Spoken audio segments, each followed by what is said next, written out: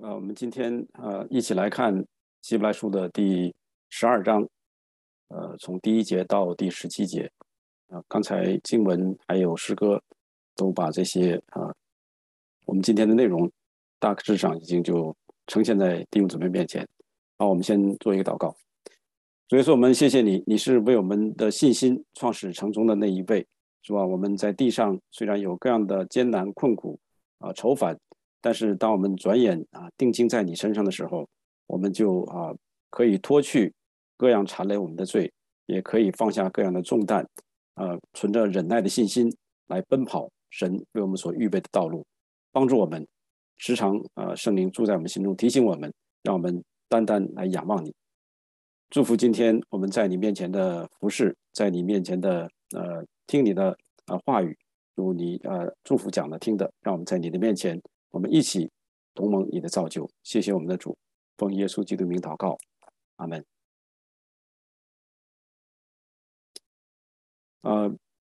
上次我们完成了这个第11章有许多的见证人。那这些见证人呢，他们都是存着信，都是因着信行完了神为他们在地上所预备的这个赛程。所以第11章的第一句和第11章的最后一句是重点。那第12章呢，我们看到第一节到第2节是我们当做的一些事情，我们当怎么样去做。然后下面呢会告诉我们具体在这个奔跑这个赛程的时候会遇到一些什么情况，神是怎么使用我们，怎么训练我们奔跑这个前面的赛程。那今天把经文大致分了一下段因为比较长，所以呢大家把这个要是能够记在心里的话，就比较容易理解今天的经文。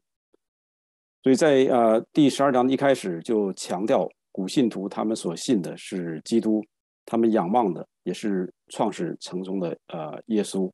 那这个我们在以前也讲过了，古圣徒是向前仰望耶稣，我们是回头看被钉十字架的耶稣。同时呢也是面向将来，看到神为我们所预备的在天上的福分。所以这都是不矛盾的。我们就像保罗他说过在罗马书1章17节所说的，我们的义是本于信，也以至于信。所以如果要是离开耶稣基督十字架的救恩，我们所信的就是枉然。如果我们说我们信耶稣只是为了今生的好处，包括我们的道德修养包括我们的美好的生活，那这些倒不是错但如果我们只是为了这一点包括我们现在所处的这个社会的环境，我们只是让这个社会的环境能够变好一点的话，我们忘记将来那我们信耶稣只不过是我们完美生活的一个点缀而已。如果是这样，那我们比世人更可怜，不信的人比不信的人更可怜。所以总的来说，就是我们信仰的核心就是跟随耶稣，走耶稣所走过的道路。所以若是我们真的把耶稣放在我们的信仰生活的首位，世上任何的苦难困难、疾病、瘟疫、战争，或者是亲朋好友的背叛，都不能压垮我们。因为我们虽然被压的时候我们觉得很苦痛，但是我们在苦痛之中，我们来思想，来转眼仰望我们的主的时候，我们就会从这个苦难之中转过来。所以我们这是因为我们知道我们的主他是掌管一切的，包括我们眼睛看得见的、眼睛看不见的微小的病毒，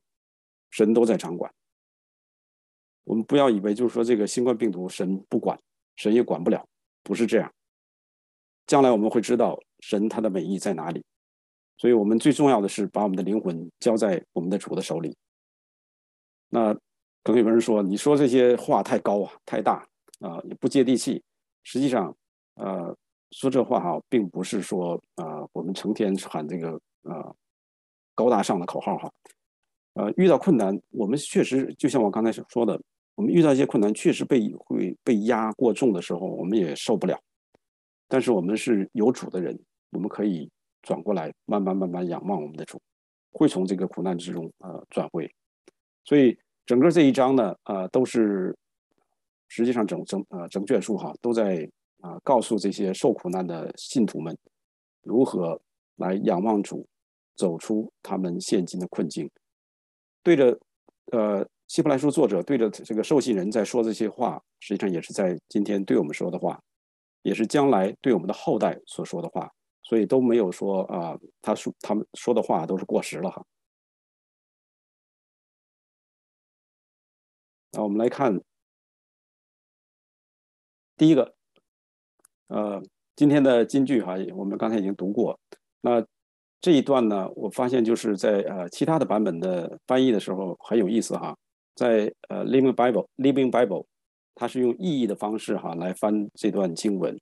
所以他是这样翻的。他说：“这样，既然有这么多数不过来的见证人，坐在比赛场地的见证席上来观赏我们，因此，我们难道不要丢掉拉我们后腿的力量和缠累我们的罪，以忍耐来奔跑神所预备的赛程吗？”他是用一个反问句来表达这段经文的意思。然后呢，他也是说，如同云彩围着我们这句话呢，他翻成就是说，在比赛的场地上，在比赛那个场地的见证席上，也就是说，我们如果要是到一个大的体育场，它会有那种斜坡式的那种看台，那这些见证人他们已经跑完他们的赛程了，他们现在是坐下来看我们如何跑我们前面的道。所以这个翻译哈，我觉得虽然是和那个从它原意上来看的话，稍微有些不太一样啊，但是他把这个意思给讲出来，能够让我们进一步来思考。那历史上这些见证人，他们都不是完人，所以第11章列出来这些见证人，我们会发现他们也有很大的问题哈，有些是妓女所生的，有些本身就是妓女，有些人是这个道德上也不怎么样，所以让我们用今天的眼光来看，他们都是不怎么样的人。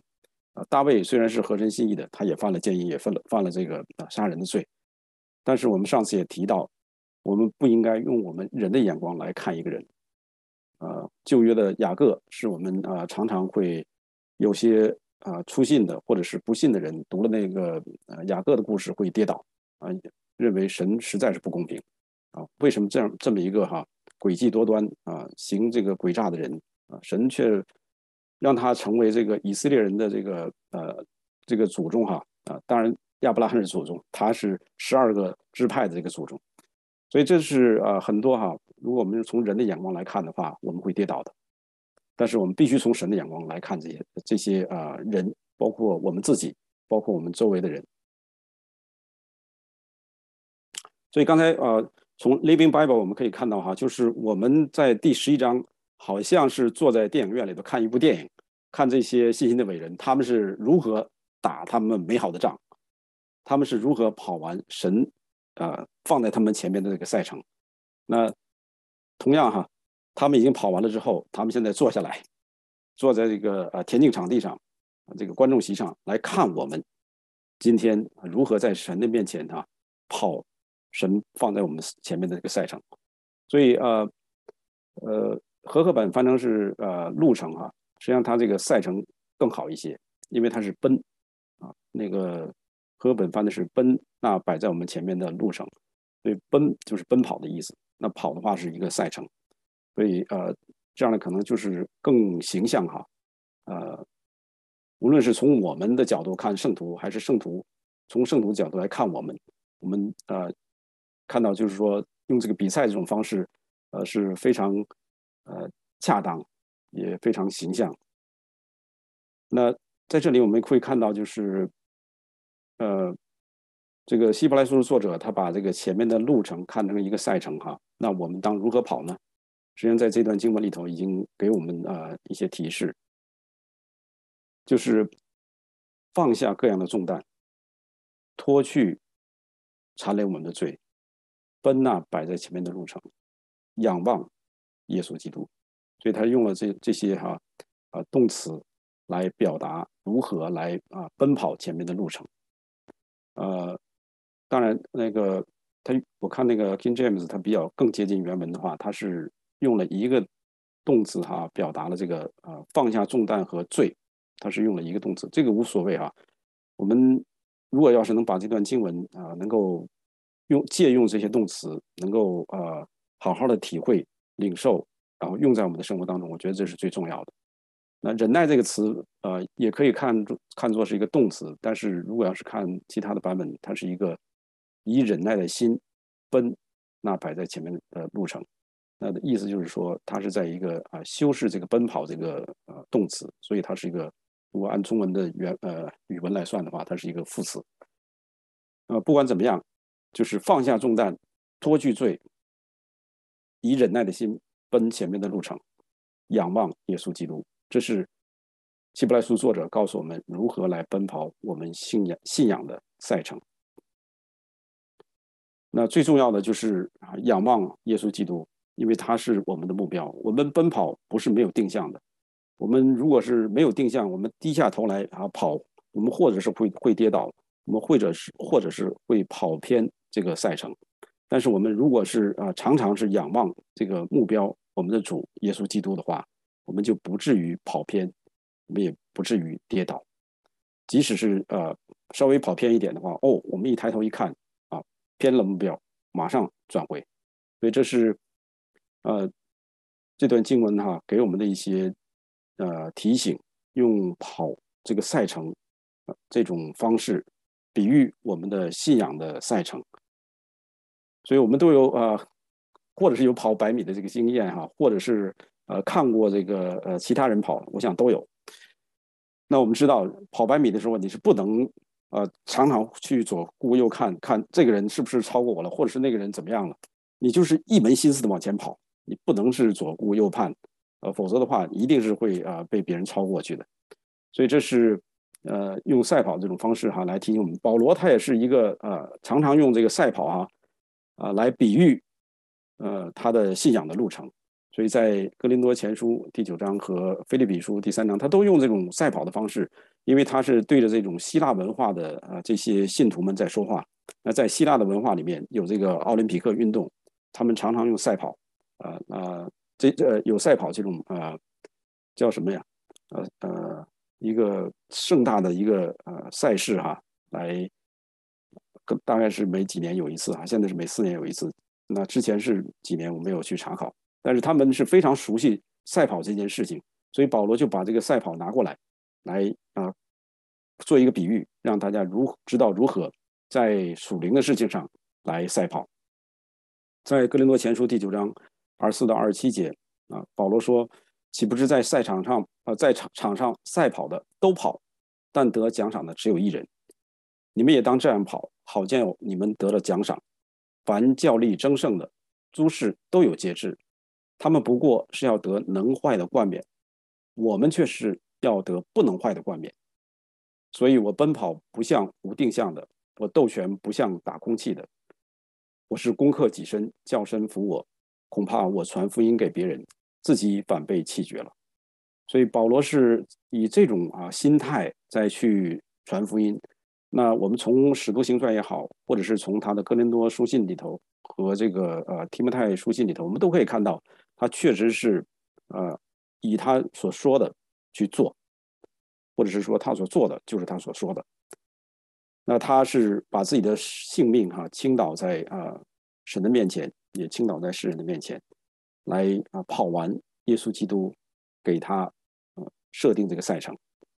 所以他奔跑不是没有定向的。到了腓立比书他说弟兄们，我不是以为自己已经得着了，我只有一件事，就是忘记背后，努力面前的，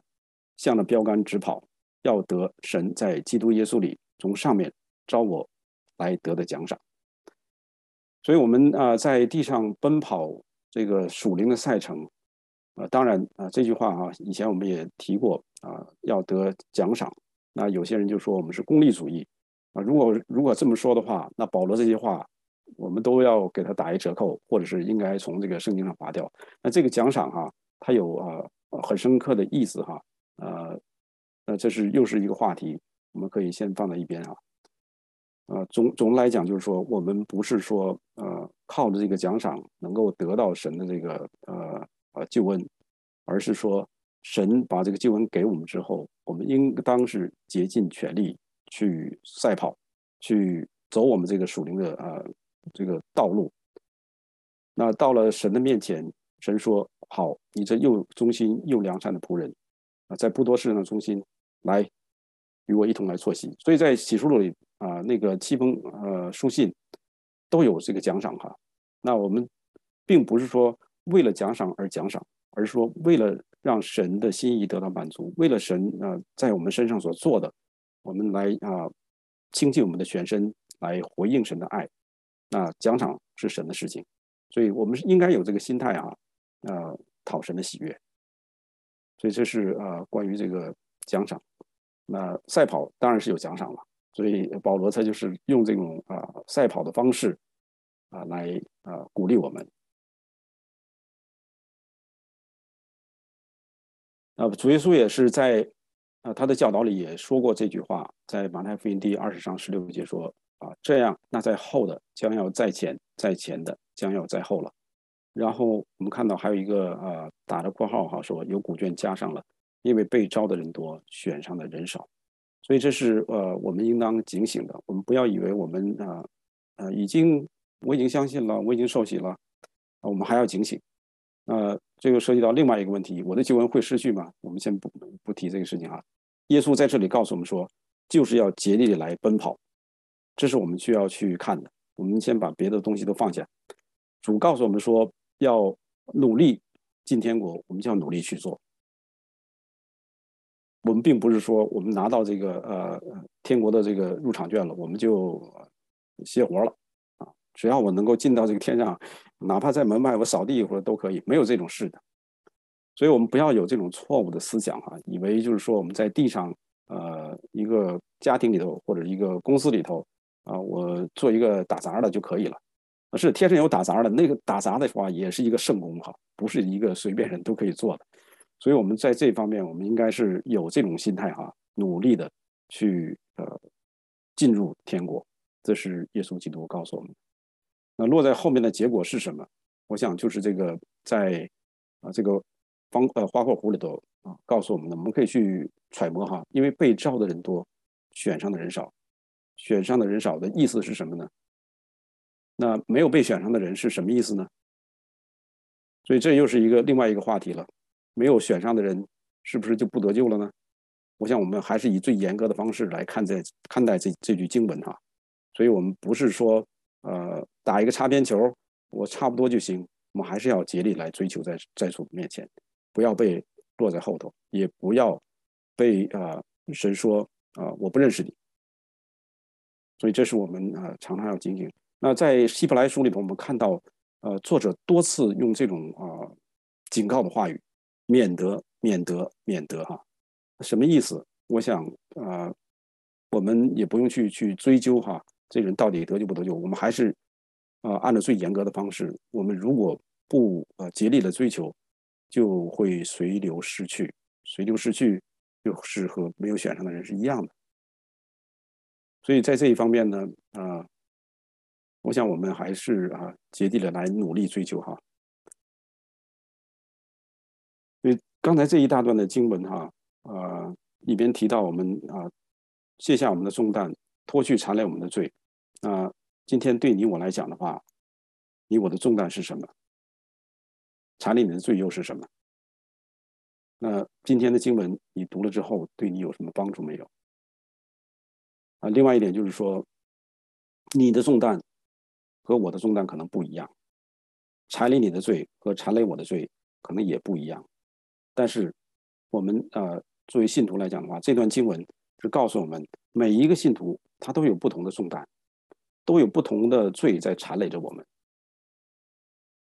所以如果说这段话只是对着一些不追求的弟兄姊妹我想这不是这个作者的意思作者他把这段经文写下来之后，从那一天开始，甚至是之前一直到将来我们基督徒在这个成圣的路上都会遇到这些重担，都会遇到缠累我们的罪。所以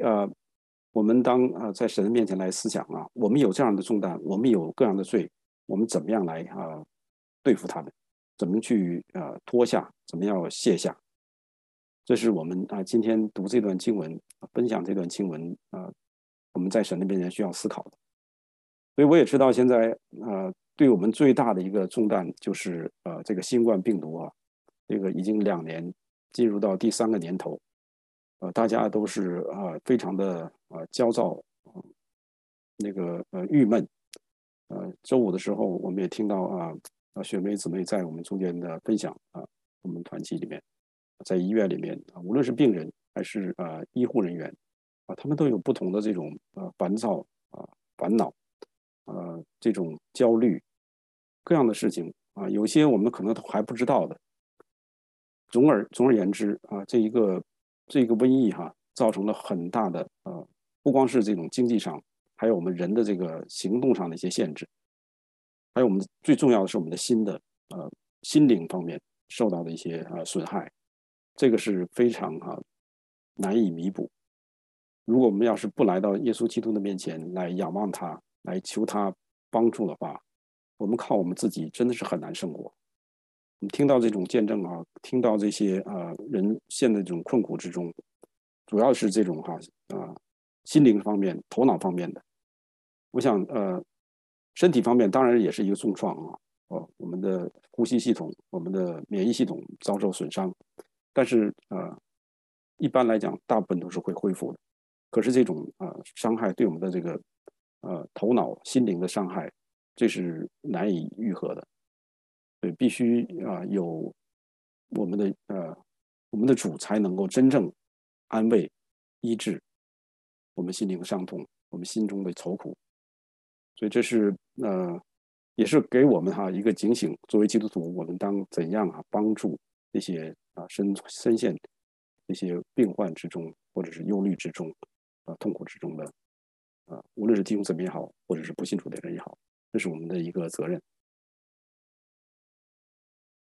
那另外一个从第2节的第二节的第2小部分开始那我们看到有一句话就是说，他就是指着我们的主耶稣基督，他因那摆在前面的喜乐，就轻看羞辱，忍受了十字架的苦难，便坐在神宝座的右边。看到这句话，我们马上就会想到这卷书的第1章的第3节也是在讲耶稣基督。他是神荣耀所发的光辉，是神本体的真相，常用他全能的命令托住万有。他洗净了人的罪，就坐在高天至大者的右边。最后一小句话是一样的，坐在神宝座的右边，坐在高天至大者的右边。所以这个是我们来看希伯来书它的一个奇妙之处他讲到耶稣基督，他讲到神性的耶稣，他也讲到人性的耶稣。所以我们今天的经文第12章的第2b我们看到这是讲到人性的耶稣，他轻看羞辱，他忍受十字架的苦难，然后坐在神宝座的右边。第1章第3节是讲到他神性一方面，他是神荣耀所发的光辉，他是神本体的真相，他就是神。只有神才能用他全能的命令托住万有，只有神才能洗净人的罪。所以非常奇妙神感动希伯来书作者把耶稣基督这个人性和神性展现在我们的面前，这是我们也可以看到之后心是大受安慰也是对着我们的救主，我们有更深一层的一个认识。第3节讲到忍受，那忍受罪人这样顶撞的，当然就是指着我们的主。你们要思想，我们都要思想，免得疲倦灰心。那被顶撞的是我们的主，顶撞主的是我们这些人。从亚当开始，一直到将来主再来审判的一天，所有的人都是顶撞主的人。我们过去也是顶撞他的，但是主的怜悯临到我们，我们今天得救，得成为他的儿女。我们可能有的时候我们还会去顶撞我们的主，但是我们要常常的在主的面前悔改。我们有得罪他的地方没有？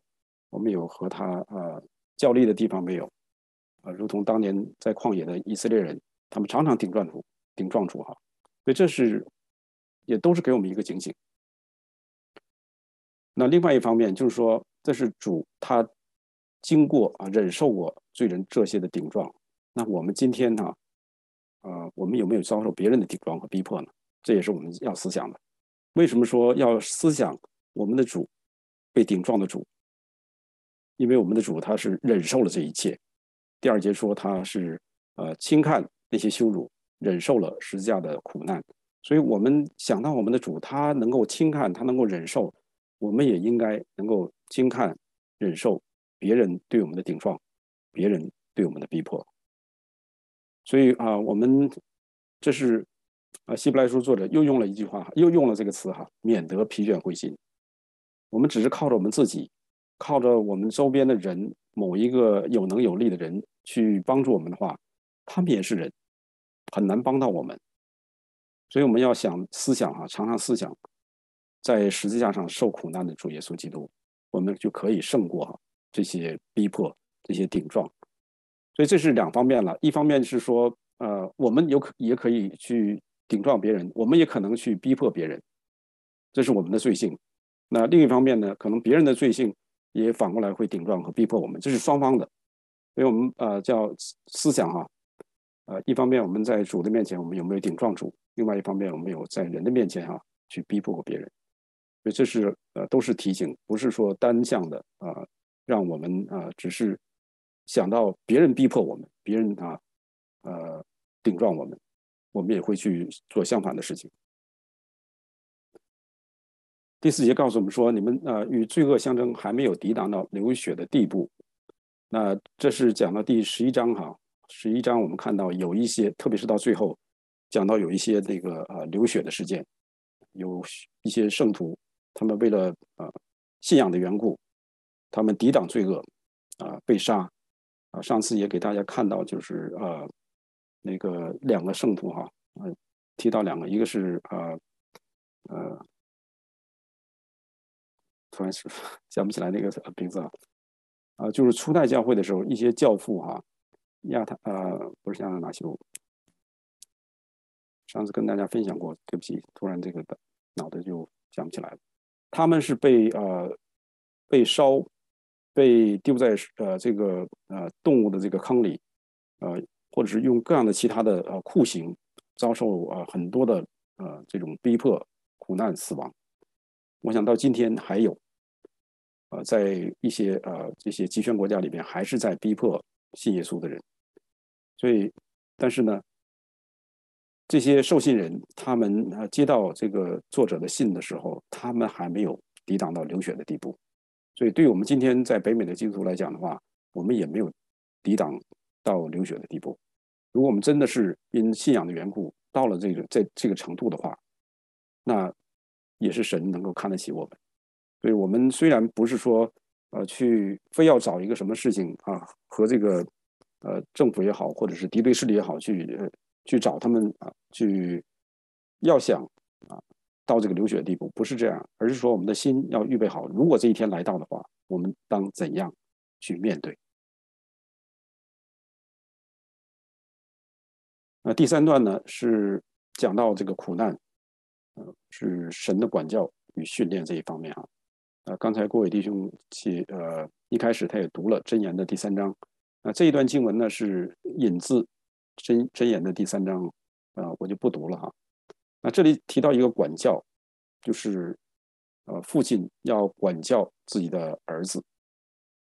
神也在管教我们。那他第8节说，管教原是众子所共受的，你们若不受管教，就是私子，不是儿子了。有些版本说就不是真儿子了光儿子还不够，还是真儿子，就真正是他所生的。那在这里我们可以看到这个管教这个字其他的版本有翻成这个训练它整个这个经文里面出现这个管教这个词的时候，它是用这个训练这个词。那我想这应该是2方面都有的。当我们做错事的时候，我们是要受管教的。不光是神要管教我们，我想我们在地上违背了世上政府的这些法律规章的话，我们也要受管教。那这是负面的一方面，当我们做错事的时候，神要管教我们。那从正面的角度来说的话，我们在没有还是做一些错事的时候，神就开始训练我们，能够将来能够应对各样的苦难。就像我们有一些弟兄，他们现在在有这个跑步会哈，叫跑步组也好，他们在每周都有跑步的时间。那还有一些弟兄想去参加这个马拉松的这个赛跑。那如果要是这样的话，一定要有一些训练呢。那这个训练是为了将来我要去跑这个马拉松，那这是一个正面的一个训练，是预备将来我要怎么来跑。所以这是管教这个词哈，它两方面都有的。那它的目的呢，就是在第11节里头讲到，是为要经过这些训练之后，经过这些管教之后，我们可以结出平安的果子，就是义。当然也提到了圣洁，这是在第9到第11节哈，我们看到他先是用生身的父和这个神我们的父神来做一个比较。生身的父管教我们，我们尚且敬重他。当然现在都很少有父亲去打孩子，特别是在这个北美哈，你打的话之后就你犯法了，就孩子会告你。但是这是不合圣经的哈，我想这是不合圣经的。在圣经的教导里面，是从箴言里的我们可以看到很多，希伯来书也可以看得到，都是要父亲来管教子女，杖打儿子，让他就是说可以让这个罪恶悖逆可以远离他。那这是教养孩子这方面我们也是放在一边啊。那这是做一个对比，就是说生身的父看到我们不敬重他，看到我们犯了一些错误的话，也会鞭打我们，管教我们，都是为了让我们的好。这个绝对不是说为了撒气哈，为了看到孩子不听话，自己不顺心，把气撒在孩子身上，这不是这个意思啊。所以我们不要滥用这些经文，这绝对是在正面的在管教这个孩子，要使他能够偏离这个不偏离这个正路，使他远离这些罪恶。所以如果父亲这么做的话，我们的父神万灵的父，他管教我们，岂不是让我们能够得到更多的益处吗？这个益处就是让我们在他的圣洁上有份。所以管教这些事情，当时不觉得快乐，反而觉得愁苦。我们被管教的时候，无论是身体上遭这个刑罚也好，还是被人家说了一通也好，我们都不舒服的。但是经过这么一段时间之后，1天2天10天半个月，我们慢慢从那个情绪里出来，然后再回想，原来这件事情神让他临到我身上，是为了这个意思，让我能够更加的贴近他的心意，能够把我过去的一些什么东西渣子给我炼净。所以这是我们我想我们都是成人都经历过这一些。如果我们要是说碰到一些愁苦，始终是转不出来，始终是觉得别人亏待自己，我总是有理的话，那么我们就不会得到这些平安的意，也不会在神的圣洁上有份，我们不会得到这些益处。所以我们还是要常常来到神的面前来思想，我们碰到的一些事情是我们自己还是别人，无论是谁的罪造成的，神总是要用这些来使我们得到益处。所以这也是罗马书第8章神使万事互相效力让爱神得益处。我想这都是圣经前后都是相互呼应的，并不是矛盾的。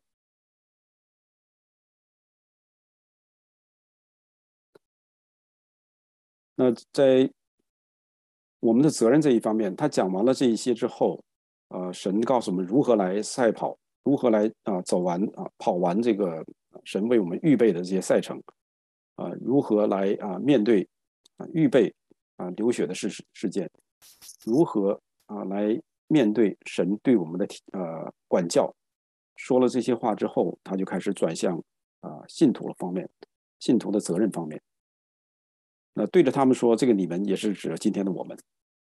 所以我们要把下垂的手、发酸的腿挺起来，也要为自己的脚把道路修直了，使瘸子不致歪脚，反得痊愈。在这里我们可以看到，在我们信仰的追求的这一方面呢，我们自己从这个低潮低谷里面，我们起来的时候，我们自己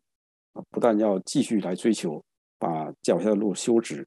还要帮助那些瘸脚的人。我想这个他是用一个比喻的方式使瘸脚不至于歪脚，瘸子不至于歪脚。就是说，我们如果要是稍微偏点灵异解的话，就是说有些弟兄姊妹可能还是在软弱跌倒之中，那我们可以把他前面的路修直，扶他起来，使他能够重新回到这个赛程上来，让他来仰望耶稣，从这个苦境之中，从他的困境之中，从他的烦恼之中能够转回。所以这是不是自己单独追求宋尚杰博士他写了一首歌，就是那个不是单独自己追求，乃是彼此建立我想这个歌词写的都很好，也是符合这段经文的意思。就是我们在信仰的路上追求，不是我单独追求我自己跟神的关系好就行了，其他我都不管。教会的话，我去听得到，然后结束之后起身我就走人，这不是一个真正的基督徒的生活。真正的基督徒生活一定是会顾及到我们周边的其他的人的情况，要常常去看一看有没有瘸脚的把他扶起来，有忧伤就是爬不起来的，我们也去拉他一把。这是我想我们可以把这个话给引申到我们的这个基督徒的生活当中来。所以这也是跟主耶稣基督的登山宝训下一节我们先把这个看完。对，主耶稣基督在最后的晚餐的时候，也和彼得说了一句话这是记载在路加福音第22章31到32节，这是最后晚餐的时候，主对着这个彼得说：“西门，西门，撒旦想要得到你们，好塞你们像塞麦子一样，但我已经为你祈求，叫你不至于失了信心。你回头以后要兼顾你的弟兄。”所以彼得他确实是跌倒了，但是他又爬起来了。爬起来之后，他从五旬节从上面得到圣灵的能力之后，他开始兼顾他的弟兄，开始得人如得鱼。所以这是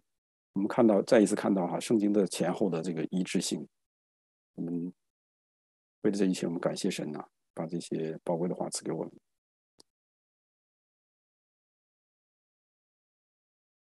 第14和15节再次有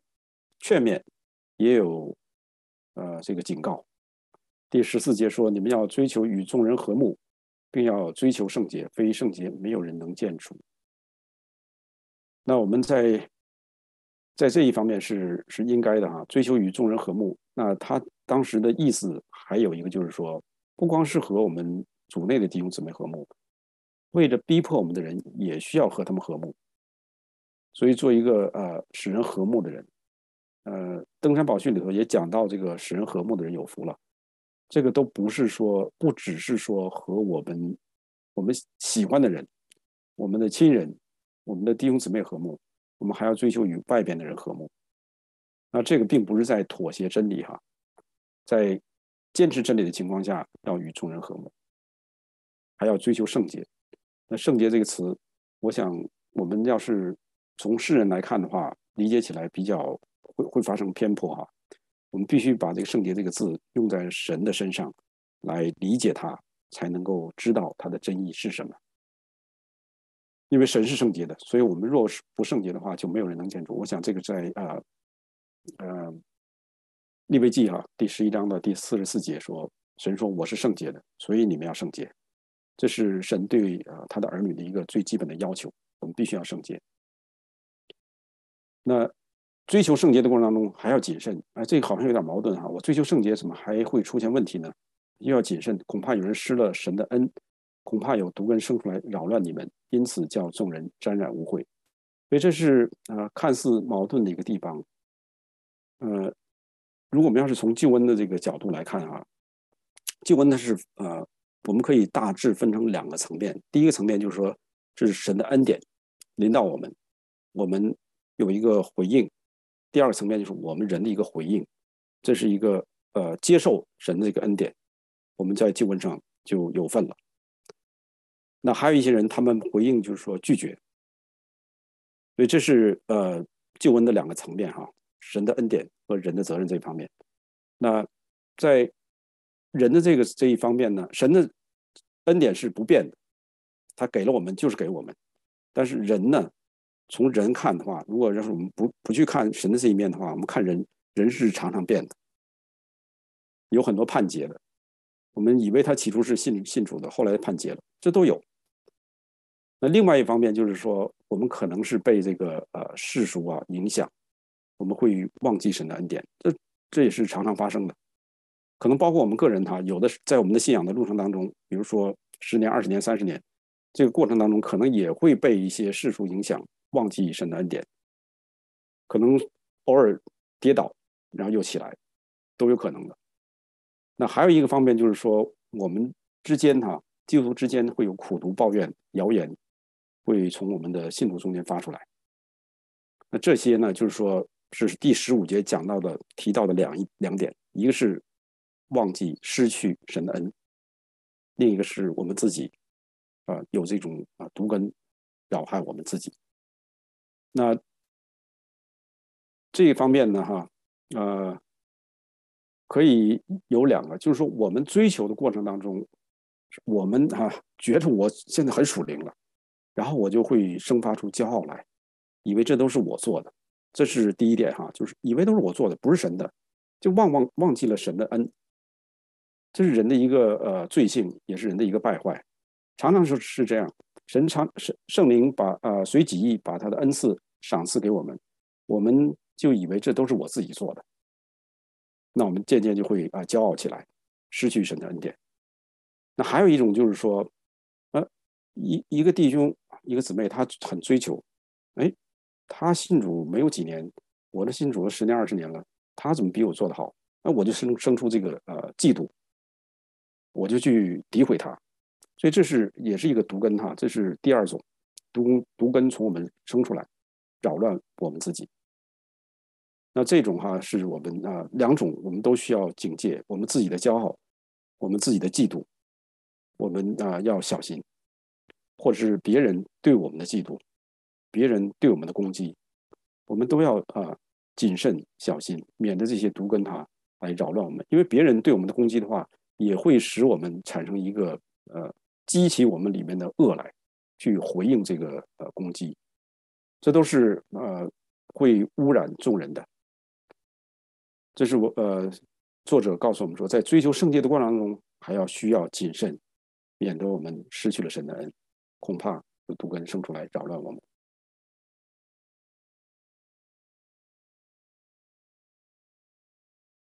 那我们也常常我们也要来思想哈，我们有没有常常抱怨神？我们有没有私下里在别人的面前去诋毁另外一个人？我们有没有传一些不实的之词，或者是造谣、毁谤教会的同工？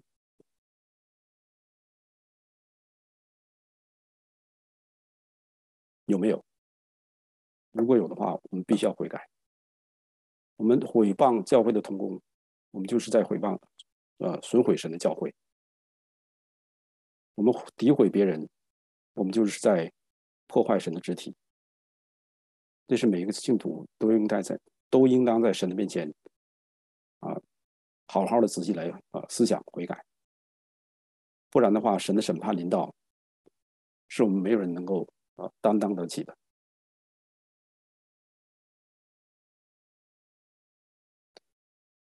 那我们再看回过头来，就是刚才前面那个节说你要把你的下垂的手举起来，发酸的腿挺起来。那我们来思想我们自己是什么事情使我们垂头丧气、一蹶不振呢？刚才提到这个新冠我想对我们每个人都有很大的影响。那另外一方面，生活环境、工作环境对我们有什么样的影响？是否使我们手下垂、腿发软呢？我们的配偶说了一些话，是否也使我们垂头丧气呢？我们的子女不听我们的话，我们是不是也觉得我这个做老爸的、做老妈的怎么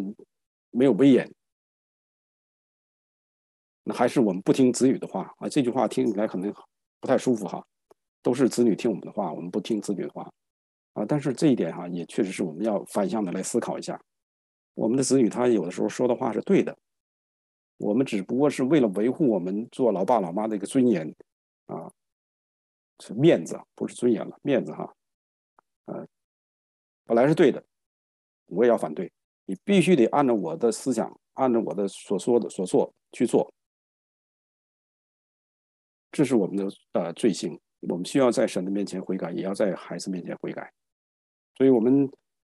常常用一些我们习惯性的思维去思考一些问题的时候，就忘记了还有另外一方面，我们是不是听了子女的话哈？如果他的话是对的话，我们应当去听，应当去思想；如果是对的话，我们应该去鼓励。最后我们看以扫以扫有很多的话要说，但是我们就聚焦在经文上哈。第16节说，恐怕有淫乱的，有贪恋世俗如以扫的，他因一点食物把自己长子的名分卖了。后来想要承受父所祝的福，竟被弃绝。虽然嚎哭切求，却得不着门路，使他的父亲心意回转。这是你们知道的。这两件事情一他是把食物为了一点的食物暂时的食物还不是永存的，就是为了那一顿饭，把自己的长子名分卖了。这第一。第二，当雅各骗了他的父亲，得到那个祝福之后，他没有得到那个属天的祝福，他就开始嚎哭切求想让他爸爸再重新给他祝福。他在那个时候，他并没有悔改，说我当时把这个长子的名分卖，他没有提这个事情的。所以后面我们看到，从那个耶利米书开始，对以扫的评价就没有正面，实际上前面也没有对他有正面的这个评价，只不过讲他一些家谱而已。从后面开始，一提到以扫的话，几乎都是负面的，不是说几乎了，都是负面的。所以他很可怜如果和第11章的那些信心伟人比的话，他放在这里成了一个负面的一个人物。他和他的弟弟雅各相比，雅各在第11章出现是一个信心伟人的身份出现，他在这里是一个贪恋世俗的一个人，被神弃绝的一个人。那从人的角度来看的话，这个以扫是一个大孝子如果我们回到创世纪去看的话，他常常为家里的生计他去奔波，去出外打猎，寻求食物。当他父亲年老的时候，让他去打一些野味，那他是马上就去了。他不仅把他打回来，还亲手做好，端给他的父亲。那雅各他也做了，但是他是假的。虽然做的东西是真的，但是他是为了骗取父亲的祝福。所以这样一个对比的话，就是说，在人看来的话，以扫是很孝敬的一个儿子，结果却是在神的面前是被弃绝的一个人。所以这是很可怜的一件事情。那我们看那个恐怕有淫乱的这淫乱，这不是说外边的人这恐怕有淫乱的，有贪恋世俗，如以扫，也就是说，在信徒当中也可能有这种淫乱的，有贪恋世俗的。这都是希伯来书作者他一贯的从头到尾一直在警告这个信徒们。那淫乱这方面，我们也知道前几年去世这个护教大师 Rabbi Zachariah， 他有跌倒具体情况我不想在这里提他是在淫乱方面跌倒。贪恋世俗，翻译成今天的我们的基督徒的术语就是成功神学。这都是在过去发生、今天发生、将来还会发生的事情。所以作者把这两件事放在这里，让我们来进一步思考，我们当怎样让神来重新修正我们的世界观，重新修正我们的价值观。这不是说世界的人，是我们基督徒。我们常常以为基督徒的三观都是正确的常常我们三观，我们的头脑是正确的，我们的心是错误的。我们头脑说应该这样这样这样，我们的心却说要这样这样这样。这是我们在神的面前要警醒，也让神重新来修正我们三观。所以我们有些基督徒就是我两个都要，我活着要享受地上的好处，我死后要进天堂；我活着要做这个财主，我死后要做拉萨路，不可能的事情。这件事情我们一定要在神的面前重新悔改，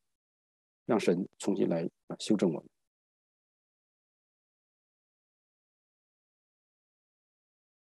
所以这是刚才已经讲过了，以扫这个他的一些情况啊，所以我们必须从神的眼光来看雅各和以扫的故事。在一开始也讲到了，如果我们要是从人的角度的话，可能我们读创世纪读到这里之后，我们就会算了不读了，这是什么样的一个神？一定要读完哈，知道什么样的人才是在神眼光当中真正的蒙福的人。雅各他之前的欺骗，当然神是不喜悦的，但神一定要修理他，使他成为合神心意的一个人。以扫他也经历过很多，但是他一直没有这个悔改的心，也没有追求神的事情的心。今天的基督徒，我们如果对神的事情一点都不关心，只是说我信了，我受洗了，好了，一切都什么查经、祷告、聚会啊、有时间我就去，没时间就算了。我们来思想哈，我们是这样做基督徒是一个真正基督徒吗？我不是在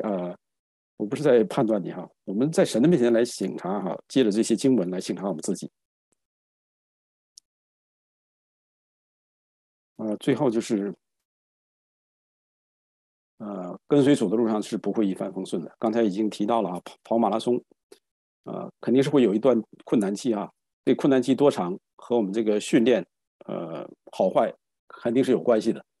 和我们的体质有关系。但是我们有没有经过训练，那是关系是非常大的。没有经过训练的人，他上去跑一个，不用说马拉松，跑一个100米、200米，可能跑一会儿就跑不动了。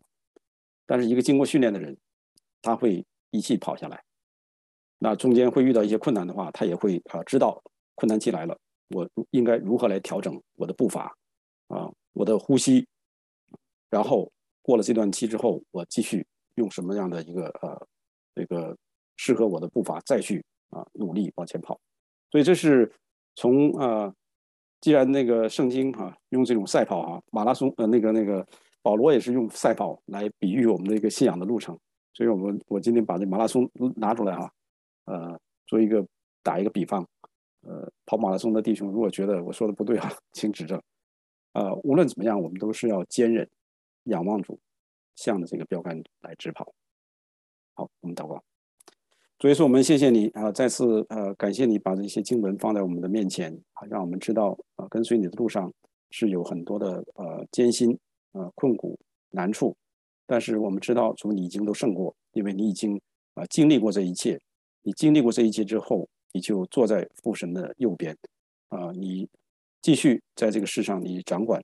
你用你的命令托住万有，我们知道我们跟随你必不至于羞愧。祝福每一位在这里听的讲的，让我们在你的面前重新思考，重新修正我们的价值观、人生观、世界观。我们谢谢你，用耶稣基督的名祷告，阿门。